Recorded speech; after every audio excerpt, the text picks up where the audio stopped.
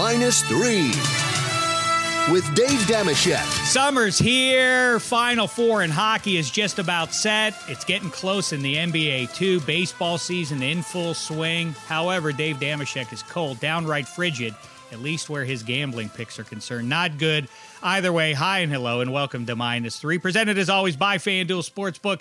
Tune in all season long for exclusive offers and odds boosts. FanDuel, more ways to win. Go back and listen to our episode from earlier in the week, a couple days ago.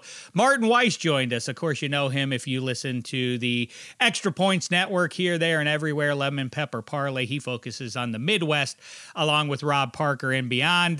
Good times chopping up the NBA postseason and making some long-term picks about what's going to go down in the AFC North and the NFC East when football kicks off this autumn. In the meantime, dark days now, not just for this hockey fan, but for our pal Kevin Hench. His Bruins vanquished in spite of high-end talent, wearing black and gold, deja vu, at the hands of the nearly skill-free New York Islanders. Inexplicable.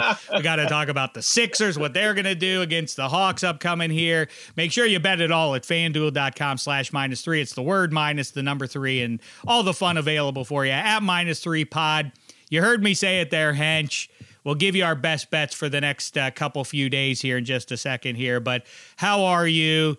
You met the same fate I did, delayed by what, like 10, 14 days. It's embarrassing to lose to the Islanders like that, eh? It was actually emancipating to at least get our asses kicked.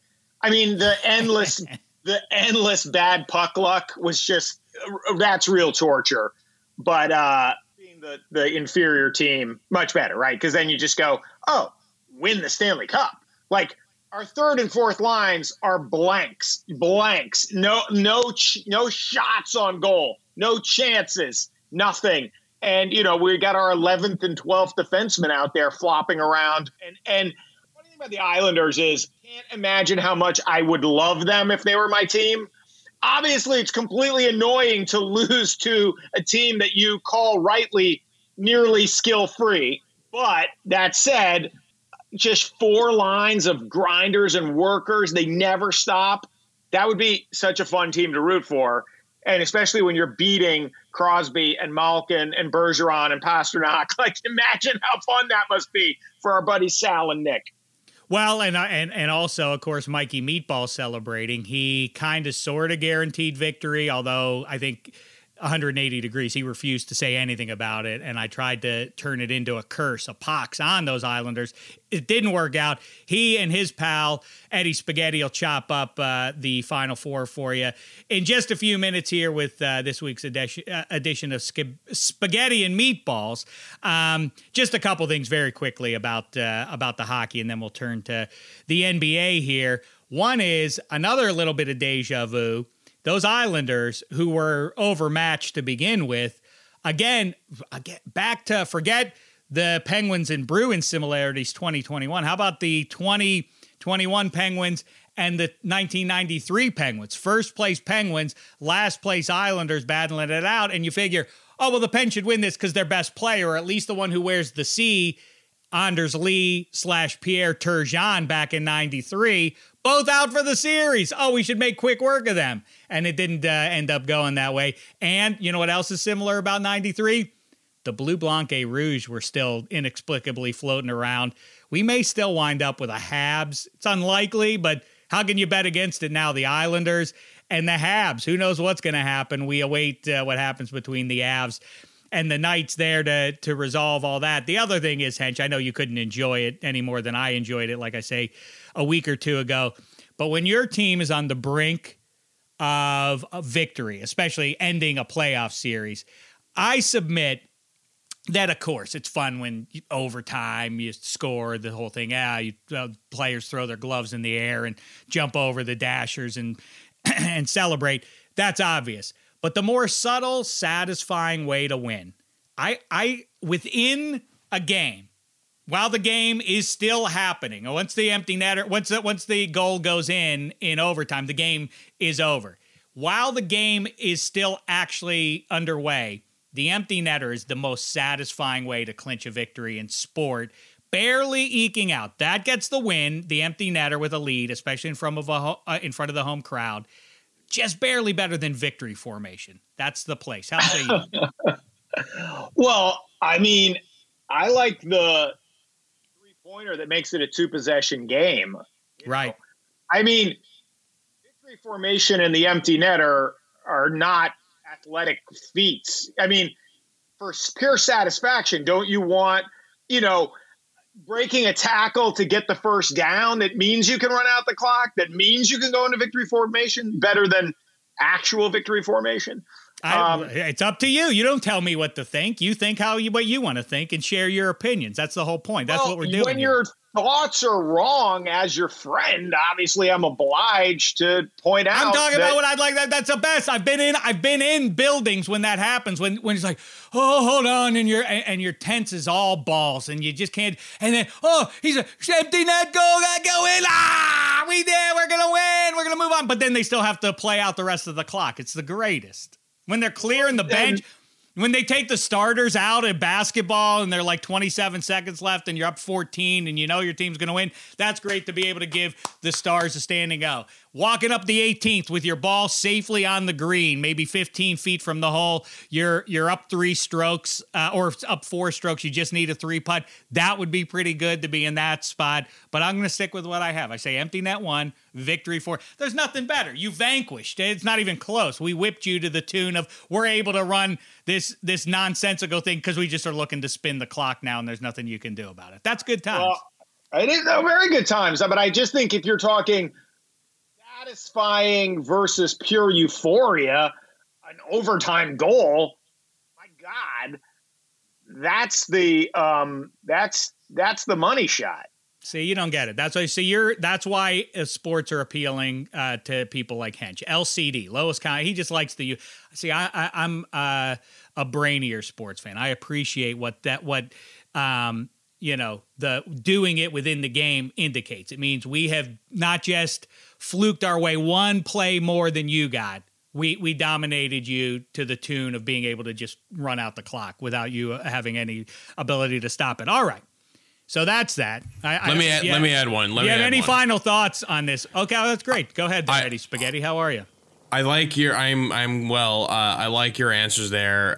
I think one that kind of qualifies both of like what Hench is saying with the euphoric feeling, but then also knowing that you won the game. So to set the scene, your team that you're rooting for is on defense. It's now 4th down. Other team has the ball. They're driving. If they get the first down, let's just say they can win it with a field goal or something, and your team gets a sack. I think somewhere in that play where you see the defender line up the QB and you're like, oh, this is it. Like that split second that you know that he's going to slam him and that's the end of the game, and then you get to, I guess, if the clock runs out, great. If not, victory formation, I guess, anyway, so your point still holds true there. But the play to get to the victory where you just you stop them on 4th down, but it's a clean stop, not like a reach for the pylon, try to get the first down mark, no chain gang coming in, just a clean sack, stop them well short. That is an awesome feeling to turn the ball over on downs. That's a great one. I love that one. That is the best, and to me, it's not as good as when they're passing the ball,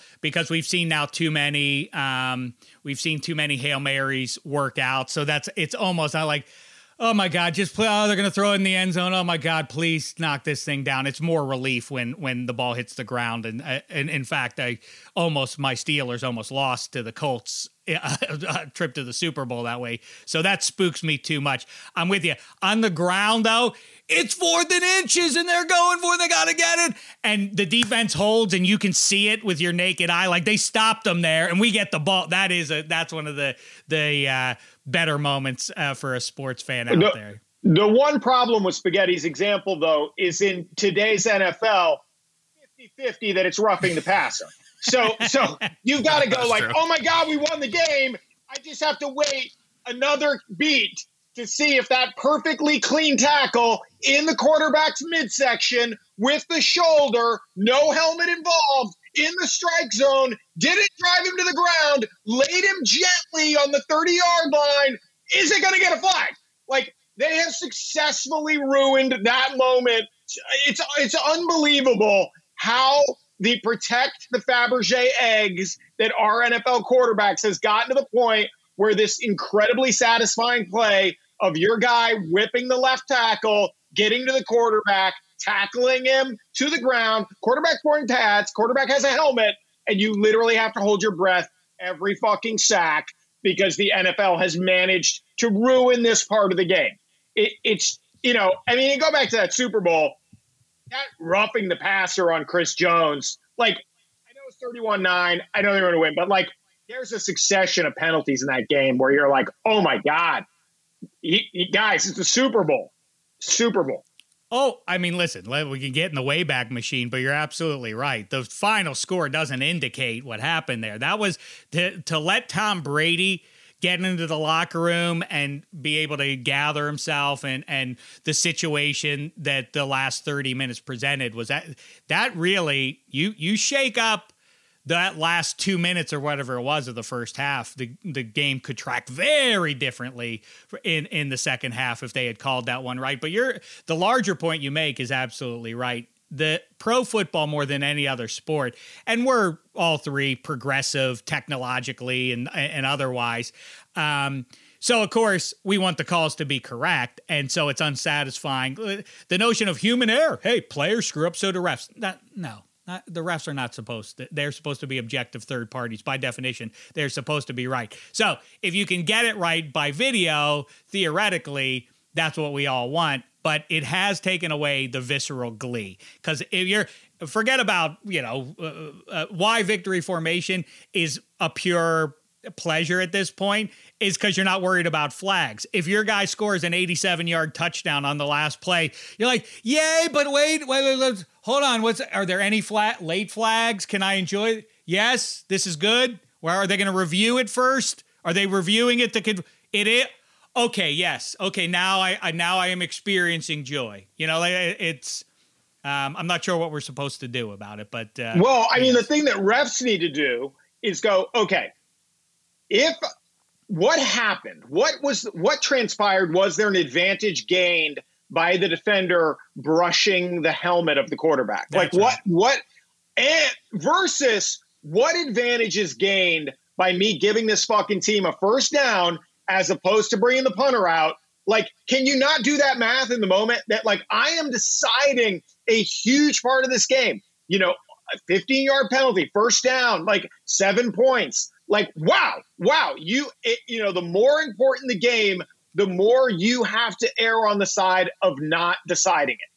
And I get it, but you're kind of making a case what you're saying is officials should contextualize the call they're about to make. But then you wind up with what we both have bellyached about quite a bit over the last month or so, which is inconsistent officiating in the NHL. Like, oh, that's not a penalty in the playoffs. It is, of course, in the regular season, and then that favors the more mediocre teams and players is to be able to clutch and grab. So that doesn't exactly solve it. By the way, you also mentioned that you don't like the Fabergé eggs named QBs. It's called the Tom Brady rule. So it's ironic that a Patriots I'm aware. I'm just letting you know.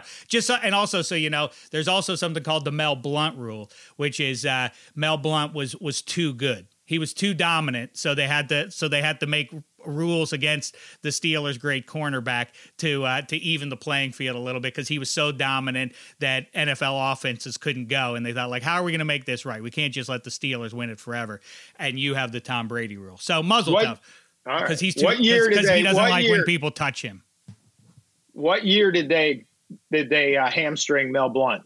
78. And what happened there? The so-called passenger for the first half of the Steelers dynasty, Terry Bradshaw, went on to win the 1978 MVP. However you want to play it, the Pittsburgh Steelers will go out there and do it. But that was only 40-some years ago now. So let's talk about the here and now, shall we? And as you can see, I decided, even though it's summertime and it's a lovely sunny day, and in fact, I just got back from my daughter's 8th grade graduation, which was great. And I ran into a mutual friend of ours, Hench, Alan, big Packers fan. I ran into a Eagles fan. He bent my ear about what do I think about Jalen Hurts and everything else.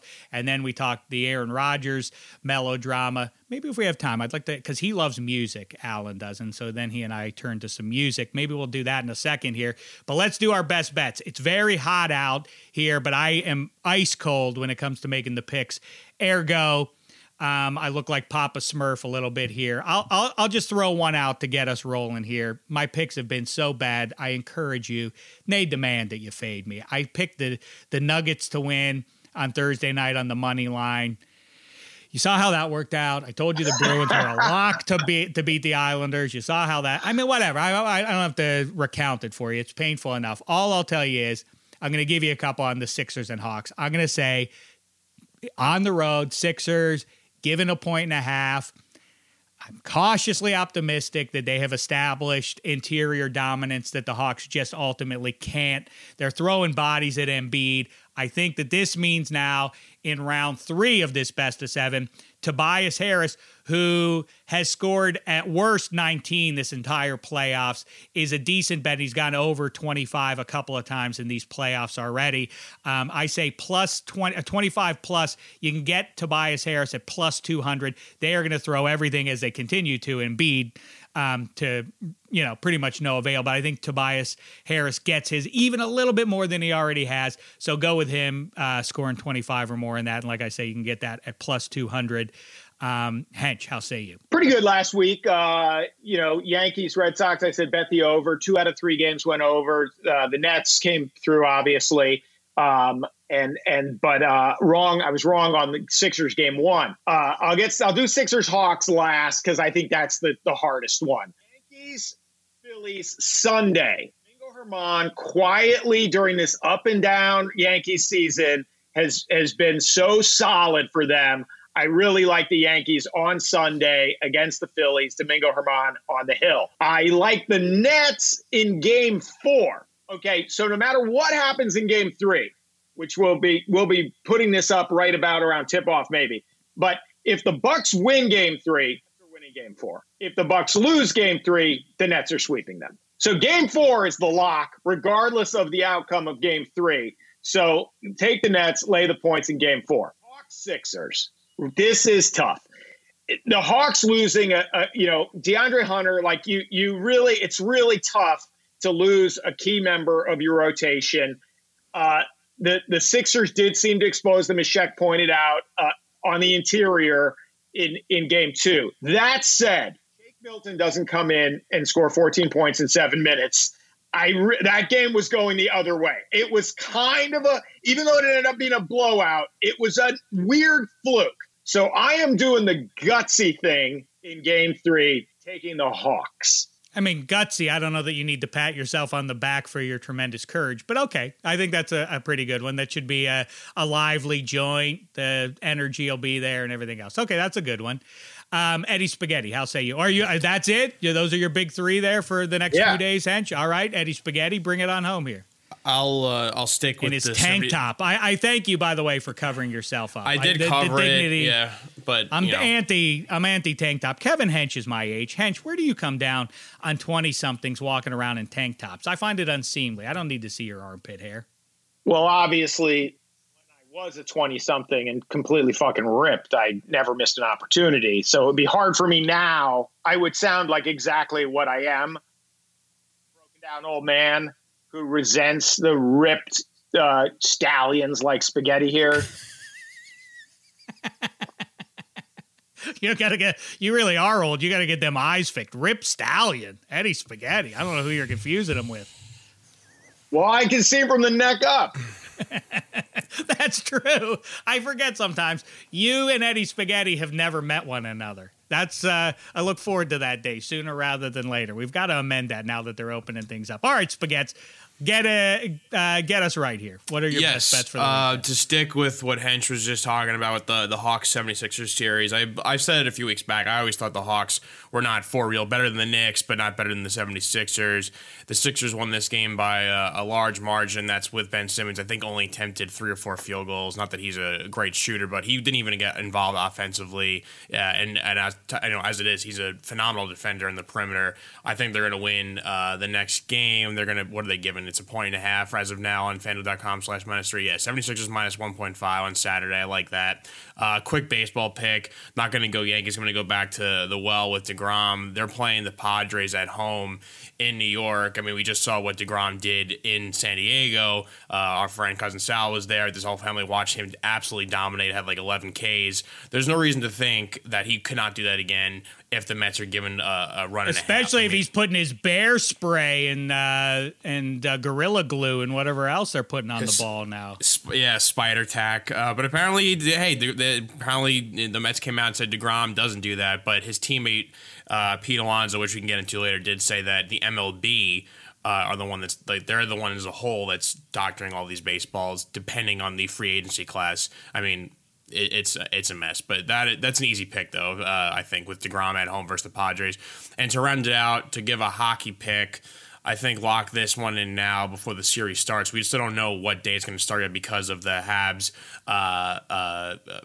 Vegas or Colorado series. But these teams are so similar. The Isles and the Lightning in this playoff run that I think the series is going to go 7 games. And right now you can get that at +210 on FanDuel.com/-3. Just looking at their stats really quick.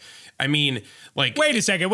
You think the Lightning and Islanders are similar? How they're playing, their stats in the playoffs right now are very similar. Yeah, they're not the same style of play is not the same, but the results are similar. And the series last year went 6. I obviously know Islanders want revenge. We all know how good of a coach Barry Trotz is. But like just looking at their some of their numbers, like their goals for and the goals against around the same decimal spot, and shots for, shots against, a lot of stuff very similar to these teams. And I just can't see a team. I don't see any series going less than 6 games. Whether who's playing out of the West versus the Habs, and then the same for this series. So I think this one will go 7. It went 6 last year, like I said. I could just, the Islanders, like we said a million times, they just grind you down. I know the Lightning have a high offensive output, but, if you want to even throw, like I said, a bonus, the other series going 6 games, if you're going to get Fleury versus, looks that way, Fleury versus Carey Price, 2 great goaltenders, too. They're going to steal games. This is going to be both long series, but, again, Islanders, Lightning, +210. I think it's going to go 7 games. All right. The other thing the Lightning have in common with the 2 teams that the Islanders have already vanquished, the Bruins and the Penguins, is if you were picking teams, you would take 5 or 6 members of the Lightning before you got to your first fucking Islander. Like, it's so crazy to have these games where it's like, okay, you guys get the first 5 picks and we're still going to beat you. Like, how is it happening? Like, and it's weird because I should be rooting for the Islanders against the loathsome Lightning, but you're so residually angry at the team that just beat you. So now I'm conflicted. But I mean, the other thing is, like, Canadians and the Islanders are hockey towns with fan base. Like, the idea of a fucking Las Vegas, Tampa Bay final. I mean, I know we've been there before with the Predators, and it's like, I know it happens, but like, I'm constitutionally obliged to hate the Canadians. Except that Dominic Ducharme went to the University of Vermont, a fellow Catamount. And I do find myself rooting not just for the underdog, but for the original 6 team. Like, you're playing against fucking Las Vegas. What has happened? The overexpansion of the NHL into the markets where the only 20,000 hockey fans are in the arena. Like, what does a radio broadcast get, a hockey radio broadcast get in Tampa Bay? All 20,000 fans of hockey are in the arena. It is a fascinating thing you bring up. And generally speaking, I will always go with the tenured fan base, the more passionate fan base in situations like this. But as I said to you guys a couple of weeks ago, I think if I were Gary Bettman in the NHL, he made a long-term investment that I was very cynical about. But it's hard to watch those Tampa and Miami and Carolina matchups and in Nashville and other when you see the excitement in those buildings. I'm with you, Hench. Where there are 20,000 fans. One, for the Brooklyn Nets in the NBA, we've established. I don't even know if they have 20,000 fans. Everybody's more consumed with the Knickerbockers and that side of thing. And that team, ironically, is going to win the NBA title when you have all these fan bases who have suffered for so long in the NBA. Phoenix, the Sixers fans, as diehard as they've been, they've sat. I mean, the process has been going on for a decade. Dr. J retired 30 years ago, and they've watched the Celtics soar. The Lakers, those were their chief rivals. The Bucks have a better 25 years than what the Sixers have had, I guess. Well, maybe Iverson. But anyway, you get my point there. Utah's never won a title. All these teams are set up to do it, and it's going to end up being the Nets on the other side of things. I'm with you completely. I will root for the diehard fan bases. Good for you, Lightning. You're the most talented team, but I don't know. I can't imagine in the Tampa St. Pete area, especially with Tom Brady there and winning a Super Bowl, are there really that many fans of the Lightning? I find it hard to believe. That said, as exciting as it's been watching those games, I would take the Anaheim Ducks, who definitely only have 18,000 fans. I've lived in Southern California for 20 years. How else would one gauge these things except with anecdotes? I have worked in sports for 20 years in Southern California. People periodically will come up to me and recognize that I talk about sports, and so they like to talk. There's never been, not a friend, not a stranger walking down the street, no one in a sports bar, no one has ever come up to me and asked about the Anaheim Ducks. There's never been a conversation conducted in Southern California about the Anaheim Ducks. Period. Move them to Portland, Seattle, Portland, Vancouver. We're cooking with gas, NHL. If you go to Disneyland in Anaheim, you are more likely to see a guy wearing a Leon Draisaitl Edmonton Oilers jersey at Disneyland than an Anaheim Ducks jersey. It is shocking. They could be playing like, you know how in Wonder Woman they live in like a alternate vortex. Like the Anaheim Ducks might not exist. I don't know. Like there's no proof.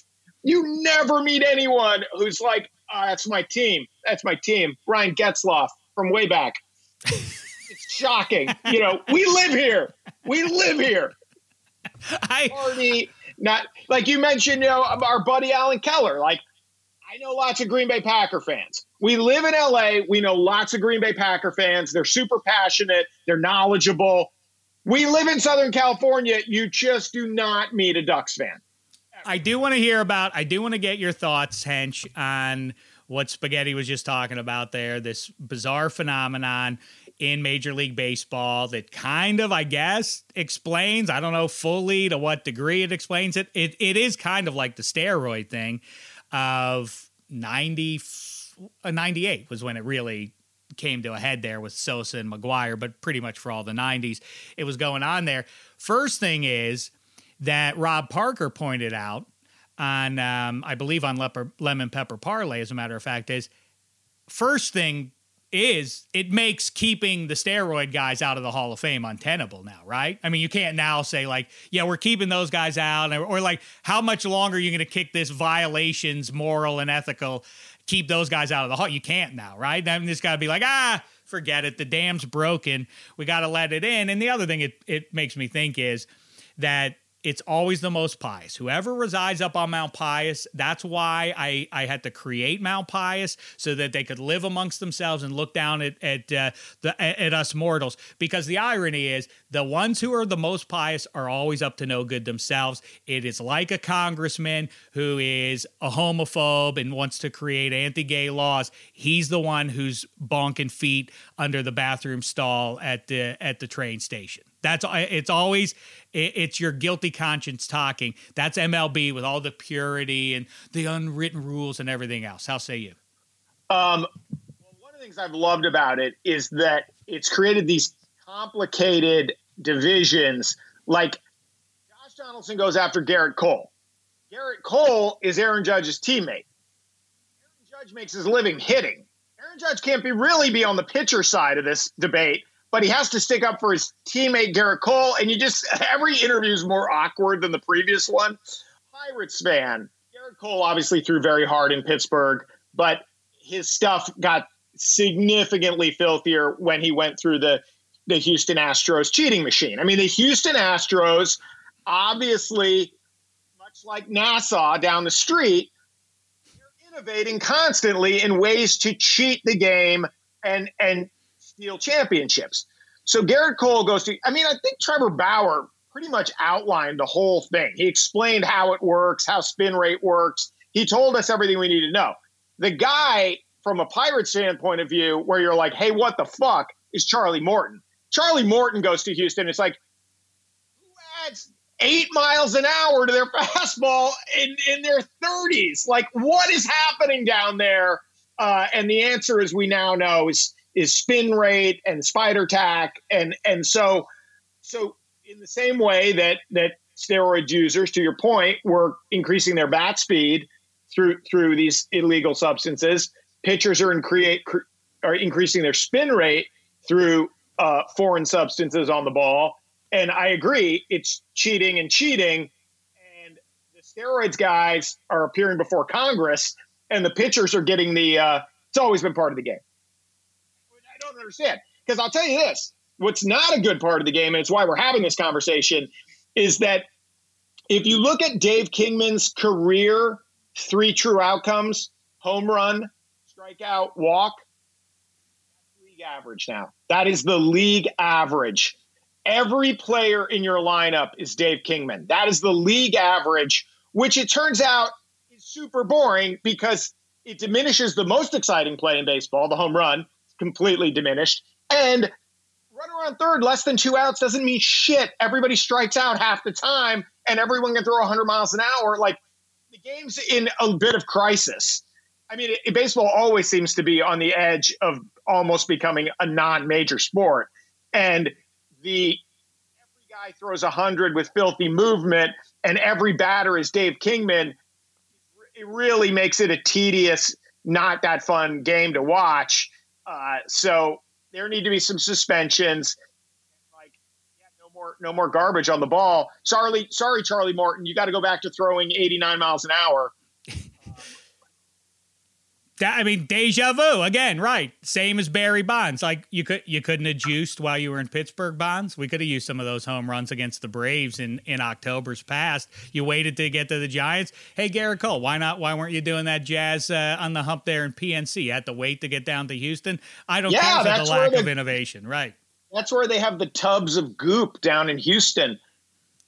It's fucking cesspool. It's what's funny too about the steroid era is like that also pitchers were taking steroids as well, but now it's just strictly pitchers that have the advantage where the batters can't take anything anymore because everyone gets tested. So it's like at least back then there was, it was going both ways, but now it's like the pitchers are on one end that are just flat out dominating. And it's funny, like what you said about like with Aaron Judge, like they're in a weird spot, and kind of like what I mentioned before with Pete Alonso, it's like, well, some people on his staff, his pitching staff may take stuff as well.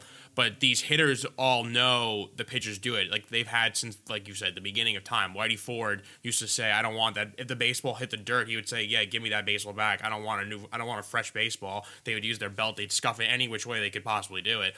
But I think weirdly, batters are okay with pitchers. They know they always have something on their hat. They know they may, we had the Michael Pineda pine tar in the neck kind of game, but for the most part, most pitchers have stuff in their hat. They have a rosin bag, whatever it may be. They're okay with that. And I think the issue is like the MLB just not coming down as a whole. And if this is true about them changing the baseball, whether it's, they're deadening the baseball, they're juicing it up depending on which free agents sign where.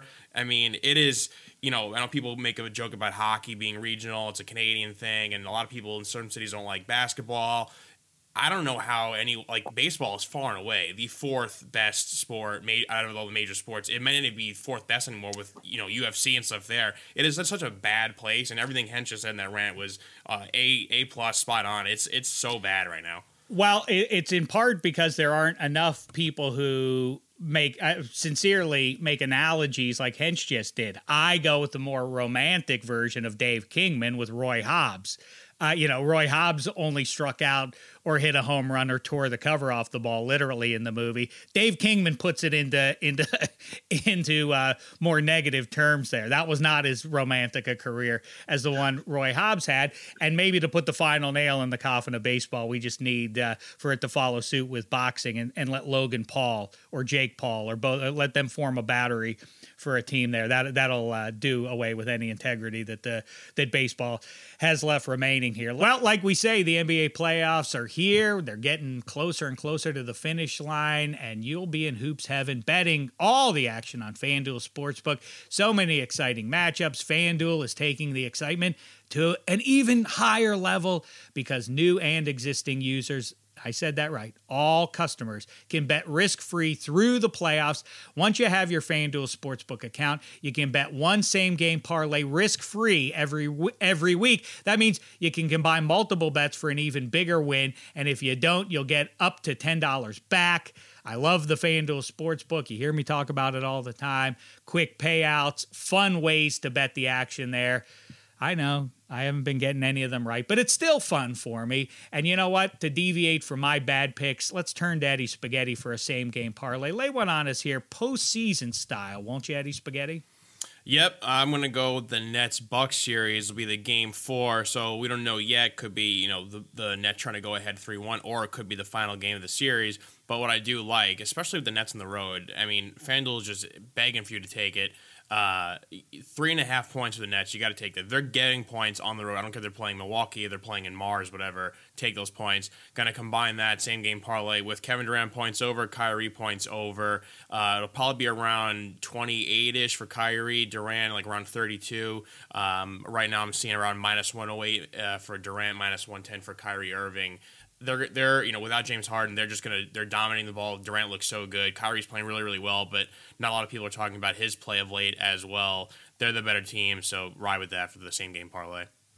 I agree. It's just got to be dispiriting if you're on the Bucks. Harden hasn't even played yet, or barely played. But quick correction: the Nets are busy, so they can't play on Mars. But watch your movie theaters. LeBron will be playing there, I think, in the next few weeks or so with some intergalactic stars. There's your movie promo. All right. Very nice. Let's talk about college football. It's weird because we focus on the Northeast. It is an oddball thing to me that it's something that I've bellyached about quite a bit, in fact, where New York City's concerned, and also this applies to Chicago. Those are the two epicenters of basketball. It's strange to me that neither city is good at college basketball. This leads me to why is college football not relevant, or relatively speaking, not as important in the Northeast as it is in the rest of the country. But college basketball, isn't it strange? I mean, Lou Carnesecca and, Chris Mullin and that high-end team was, 36 years ago now that they went to that Final Four where they played Hoya Paranoia. Isn't it weird that they can't hire a New York City-based head coach who just says, like, shame the devil. If you're a 17-year-old and you're a high-end prospect and you're you go outside the city limits, you shouldn't be allowed back in the 5 boroughs. Same should go for Chicago. Like, go hire some charismatic Chicago guy at DePaul and be like, you're going to go to Iowa? No. Shame on you. You're going to be loyal to that state. You're going to be loyal to your sweet home, Chicago, or shame the devil. How somebody can't figure out how to crack that code and make St. John's a powerhouse where all the best basketball players are in New York City and Chicago is crazy to me. Anyhow, that's the only what's shot. That? I said if they could pay him. If they could pay him, that's the only shot to get a kid to go to St. John's and have his face on a billboard and he can make money off it down Broadway or something. Besides that, it's like Spider Grip or whatever. Lexington. Well, that is. But it's available to anybody. Everybody can do the same thing. Everybody can take steroids. Just some guys do and some guys don't. So the St. John's coach needs to start taking steroids, paying money out. Regardless of the compensation, illegal or otherwise, like the whole college basketball, you can't build. I mean, Duke's tried, I guess, but like, dealing with one and dones, and now there's this new high school league that it's like we're just going to pay these guys. Brandon Jennings going to Europe, there are all these like college basketball and building a strong recruiting base in your local city. Antiquated. Like, it doesn't matter. Like, if you are the best player in New York City, your job is to play professional basketball. And if college basketball helps you do that for 4 months, fine. But really, at 17, you should not be giving any cartilage. You should not be jumping one more time without compensation. Now, of course, college football has the built-in fix. They have the monopoly. They have free labor, unpaid labor in perpetuity.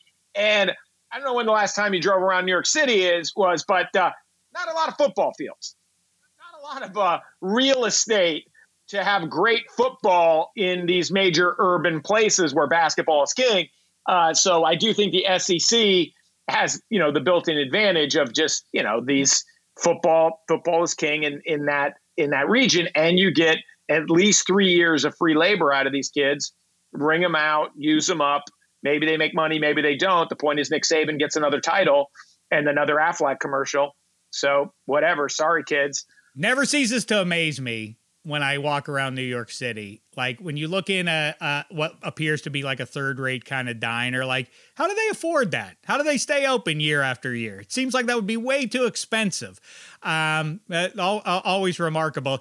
I hear you, but still, your point, there's something bigger than that. It's got to be that I guess it's the diminishment of what would have been the college football powerhouses that has impacted it's not as though people in New York City, look at Eddie Spaghetti there, people care about college football, but it is weird that it isn't as relevant, that the institutions of the Northeast don't produce the powerhouses anymore. And I guess that since Army went away, that was the powerhouse along with Notre Dame, right? And Navy. I don't know. I don't have the answer to how it ended up taking second place. I guess the Yankees' dominance maybe had something to do with that. And then the Giants of football got good and in the 50s, and that trumped college football. But either way, I think if you're a sports fan in 2021, most people care about college football. And I don't care for the 12-team playoff that seems all but certain at this point to happen. We've talked about this, Hench, for 20 years now. You, me, and Sal have gone back and forth on this. I love college football, you see, because it's based more on merit than any other sports playoff system. When it was it was imperfect when it was a bunch of schnooks who were behind their computers voting on it. But we could collectively agree who was the best team almost every year. When it was all done on New Year's Eve, New Year's Day, at nightfall, when the Orange Bowl and Sugar Bowl wrapped up, just about every year, you felt very satisfied with the knowledge that the best team is obviously Oklahoma now. We know Jamel Holloway and Brian Bosworth, and that team's the best because they just beat another powerhouse team in the Orange Bowl, and there's not much of a case for anybody else. Now, it just gets worse and worse. 4 teams, okay.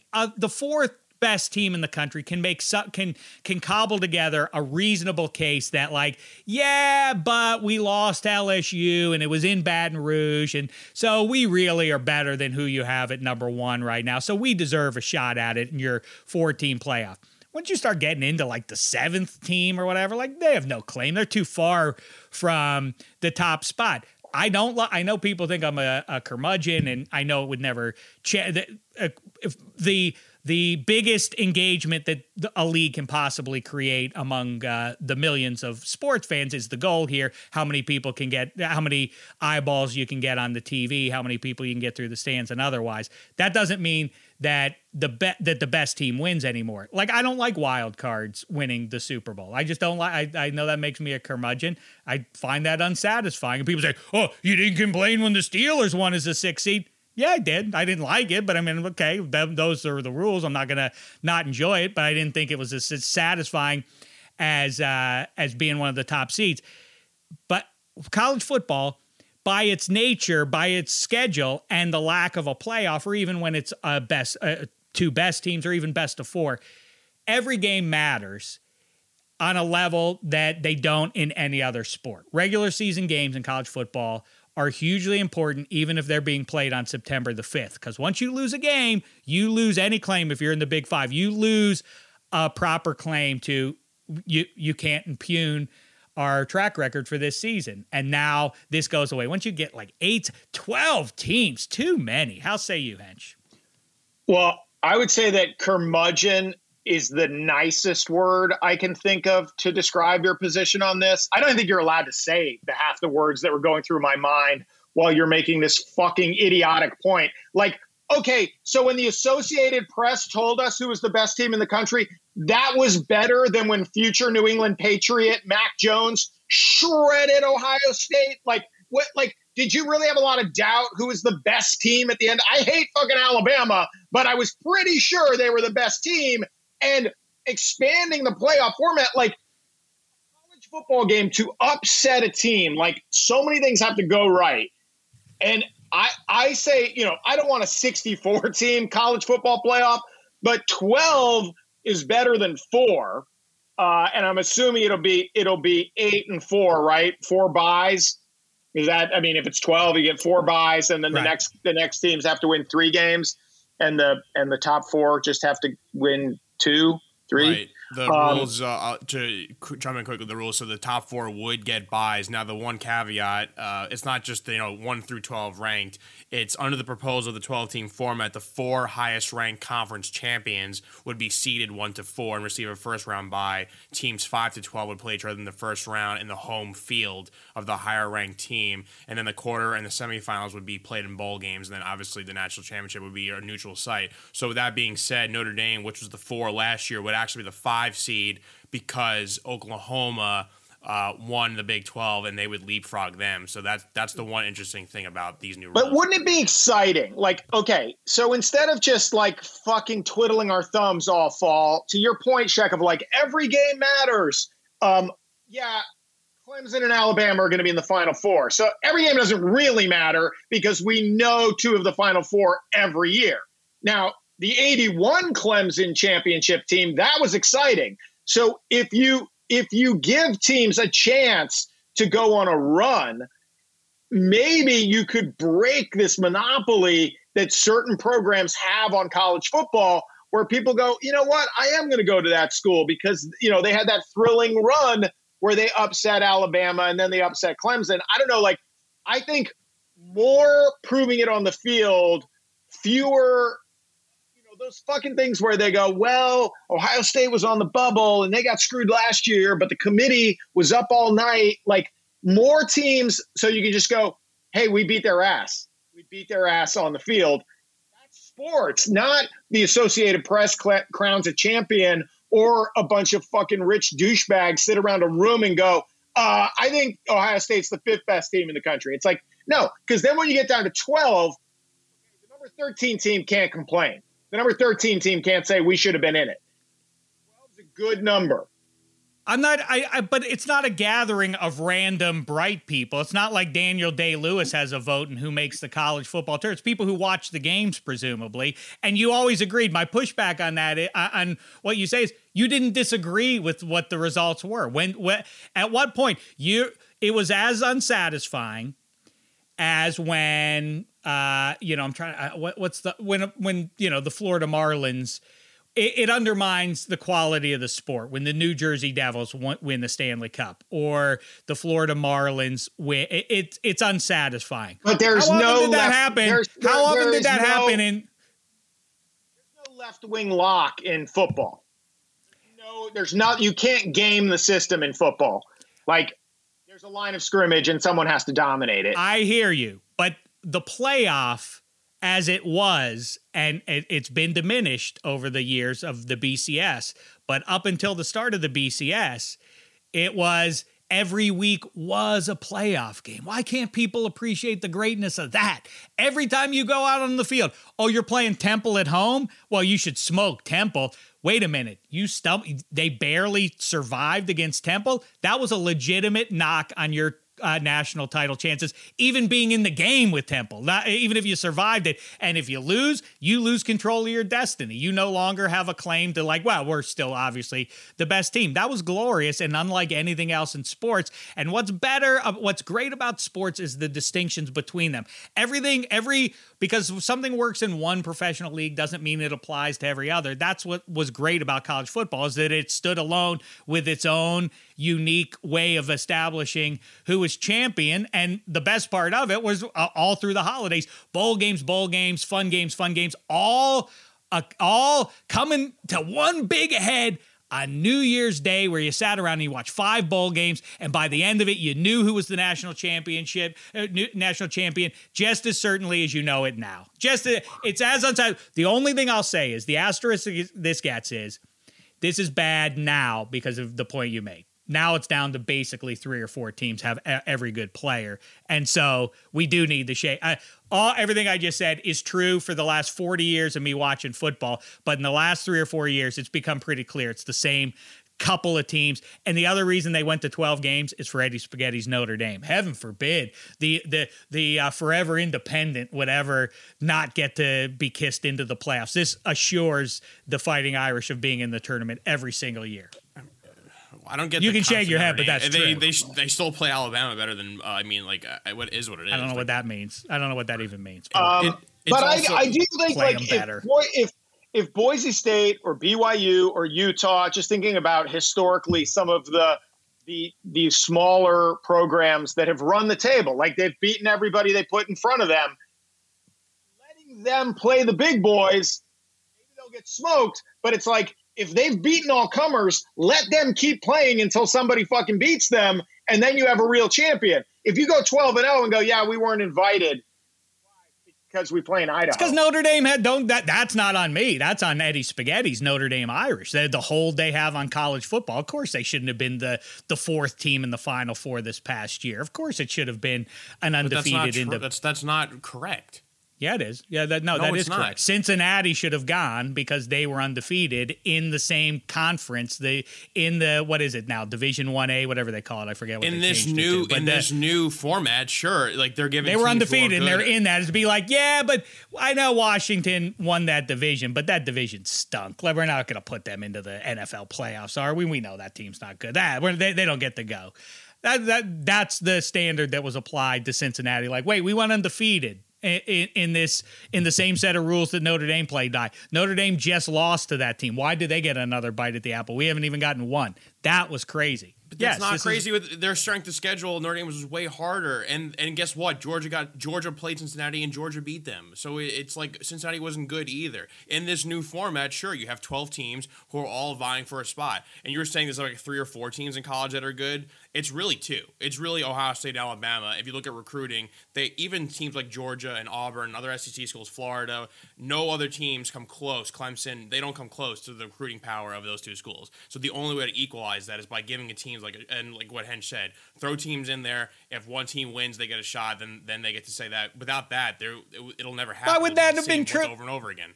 But you're making my point. That's exactly right. Notre Dame shouldn't have been in. We saw them. It's sort of like they are a better team than Cincinnati. I don't get why we're having this conversation for like the 5th time. It's sort of like Matt Millen is a lovely guy and everything, but the idea of like, well, let's get Matt Millen is a draft expert. Like, I don't know if Eddie Spaghetti is a draft expert or not, but one thing I do know based on track record is that Matt Millen isn't a draft expert because of how he drafted when he was in the position to professionally do that for the Detroit Lions.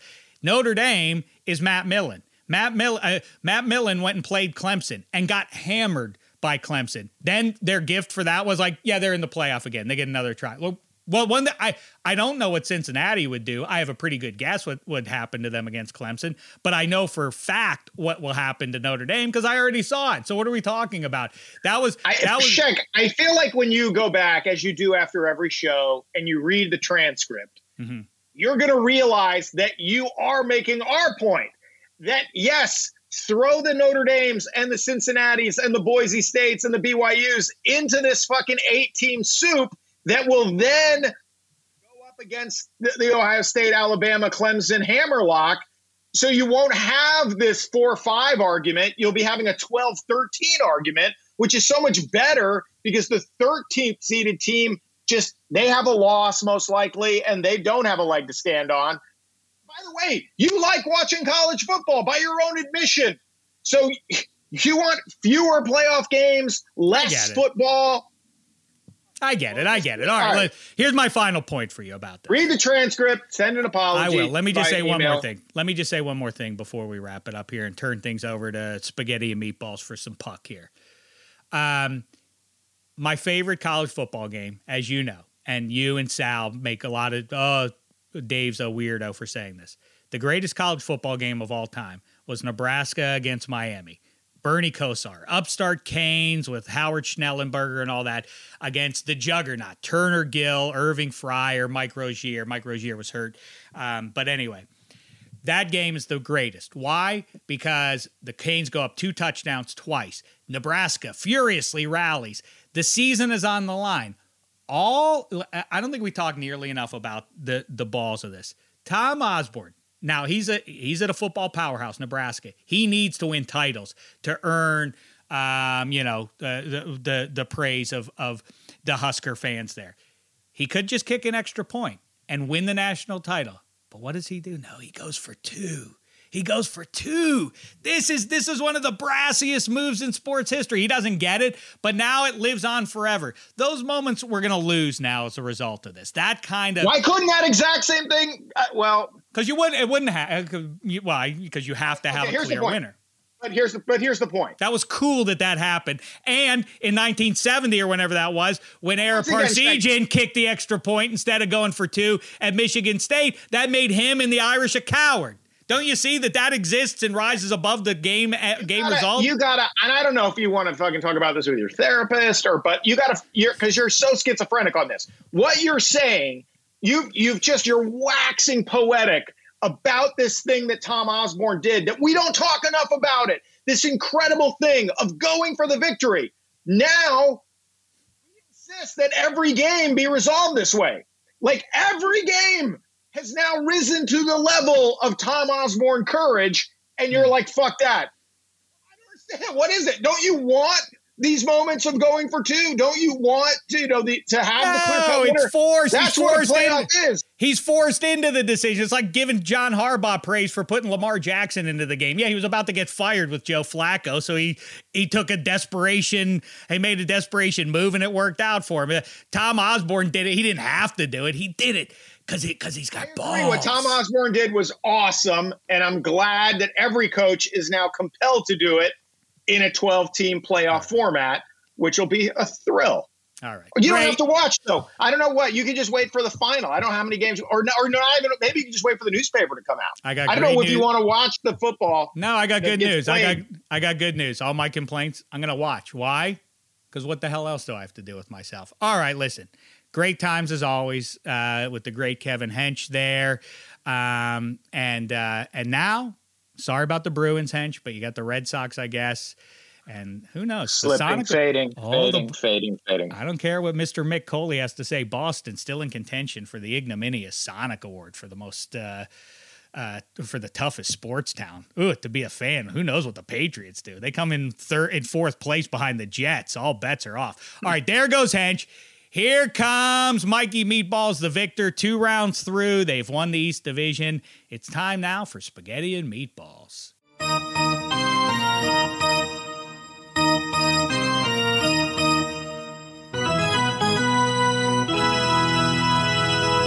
Well, we are back. Spaghetti and Meatballs. Eddie Spaghetti here with potentially Stanley Cup champion Mikey Meatballs here. They advanced again. The Islanders did it. Initial thoughts. I mean, I know you stayed pretty cool, calm, collected the entire time. They beat the Bruins in a series that a lot of people didn't think they were going to, come out and win that one, and they did it in the Nassau Coliseum. Wow, this garbage team somehow pulled it off. I'm not surprised. Are you surprised? I'm a little surprised. I'm a little disappointed too because I've mentioned it a bunch. We had the extra points draft. Obviously, took the Bruins. I had the Hurricanes as well. Those teams both lost. So your Islanders are advancing versus the Lightning here. But yeah, I was a little surprised. I thought, especially like the first round with the Bruins when Taylor Hall joins and then he's playing really well. It's like, okay, this is why they got this guy. Like former Hart winner. He's making the line with Krejci play really well. They have two really, really strong offensive lines. Obviously, we know Boston's even without Krug and Chara being gone, you have McAvoy and Grzelcyk and other guys on the defensive side playing really well. Their defensive metrics are just as good as they've ever been for the Bruins. And then you kind of trust Tuukka Rask. So then I'm thinking like, wow, this bet may work out. And they're running to the Islanders, who, look, really well coached team. Really, really, it's just it's a good solid team. There's no ultra superstars that scare you. It's not a team, and it's not like a Colorado 2.0 and like in the East. You know what I'm saying? So I thought the Bruins had that series locked up. But I was wrong, and I'll eat my plate of crow. It's fine. It is almost admiring to see how they are playing because they're not I don't think they're the utmost talented team, but there is something to, I mentioned it before off air with Dave and Hench, and I was like, it's kind of that NFL team that has a really, really good run game and a good defense, and the quarterback is just a guy, and he's along for the ride, and that's kind of how I feel about this team. No one really takes them seriously, and then you go and lose a series in 6 games, and their stadium is crazy, and it's like people are now afraid of them. I'm speaking way too much. I want to hear your thoughts, and you could react to me, and then I have a few questions for you. But yeah, so you said you were not surprised in the least. You felt confident the entire way. Is there ever going to be a point, either this series or potentially next series, the Cup Finals, where you will feel a little bit nervous? No, I'm confident all the way through. Can we check for a pulse? Can we check for a pulse? I'm confident all the way through. I've said it all year. Nothing's really changed. This is a good hockey team. It's not like I don't think they're overachieving at all. Okay. I think, they've been here, 2 years. They've gotten better each year. And I think like last year when they played Tampa was more skilled. So it was but they still took them to 6. And there were Brock Nelson breakaway goal from going to 7 games. So, another year later, and they're better. And I think they bought into the system either more. They've upgraded a little bit with Palmieri and Zajac playing really well right now. So the first thing I'll ask you is, and you just brought it up, I said in the show before that it's right now on FanDuel.com/-3, it's plus 210 for that series to go 7 games. I think it's going to go 7. I said I don't think I think either the next series, even if the next series, if it's Vegas, let's just say it's Vegas versus Montreal, I still don't think that's going to go anything less than 6 games. And I don't see this series going less than 6 games. And like you said, last year it did go 6 games. I think the Islanders are better than they were last year. You could argue the Lightning may be a little bit worse. I know they had some guys back from injury, but it's, but Hedman's playing really well. Who knows? I just think the way their style of play and like how well coached they could take them 2-7 if they're on the brink in Game 6. So I like that series to go 7. Do you like that bet? Yes or no? Yeah, I don't hate it. I think it's going to be a tough series because obviously Tampa's very good and the Islanders are the Islanders. And I think when you look back to like last year and then this year too with a team like Montreal and a team like the Dallas Stars, how they kind of had that grinded out style of play, and then they eventually just beat you and you're kind of like, what the hell? How did this happen? It's the Islanders are kind of, I guess they have that same type of vibe for them, but I think they're a better team in terms of skill. Mm-hmm. Like if you match up last year's Dallas Stars with this year's Islanders, I think the Islanders are better in pretty much every aspect. And I think it's the same way with like if the Islanders play the Canadiens in the Stanley Cup Finals, which I know the NHL is begging for. I think they don't want a Tampa Vegas series. Yeah, no, I think they'd much rather see the Islanders Canadiens. But I think like in that series, I don't know. I think the Islanders match up pretty well, and I would like the victory for that. So you don't think does it bother you when people like myself or Dave or whoever else, even like Hench and text messages are saying like this Islanders team does not belong there? They're just like, you don't like the fact that people are calling them just like a grind you out team. You think they actually are a good team, a good talented team. That it's like a misconception amongst general. 2 years ago when you look at the team on paper and it's like, oh, this team is not very good, and then they overachieve. But it's 2 years later now and they keep doing the same thing.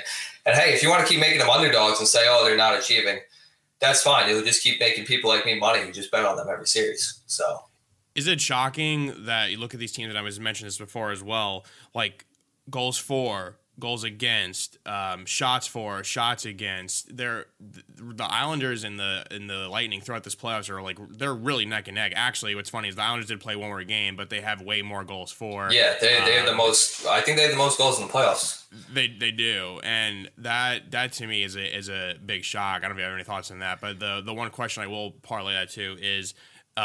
Speaking of parlaying, the Parlay Kid did say Barry Trotz is the single best coach right now in sports. You have the floor. I agree with that. I mean, look, if you look at the team on I think they're a very good team, but Barry Trotz is some guys who may not be on NHL rosters on other teams, like Leo Komarov playing on the first line, and they're winning games. Like Leo Komarov is playing with Jordan Eberle and Matt Barzal in place of their captain Anders Lee. And now one guy on that team is get Leo Komarov out of there. They all believe there's no friction in house, and Trotz just has them just believing in what they can do, their abilities, and they get it done. So, and just to speak on your point too, Islanders had the most goals in the playoffs, like we mentioned. And people still call them boring hockey, but that really just means your team's not scoring goals against them. So, yes, that is true.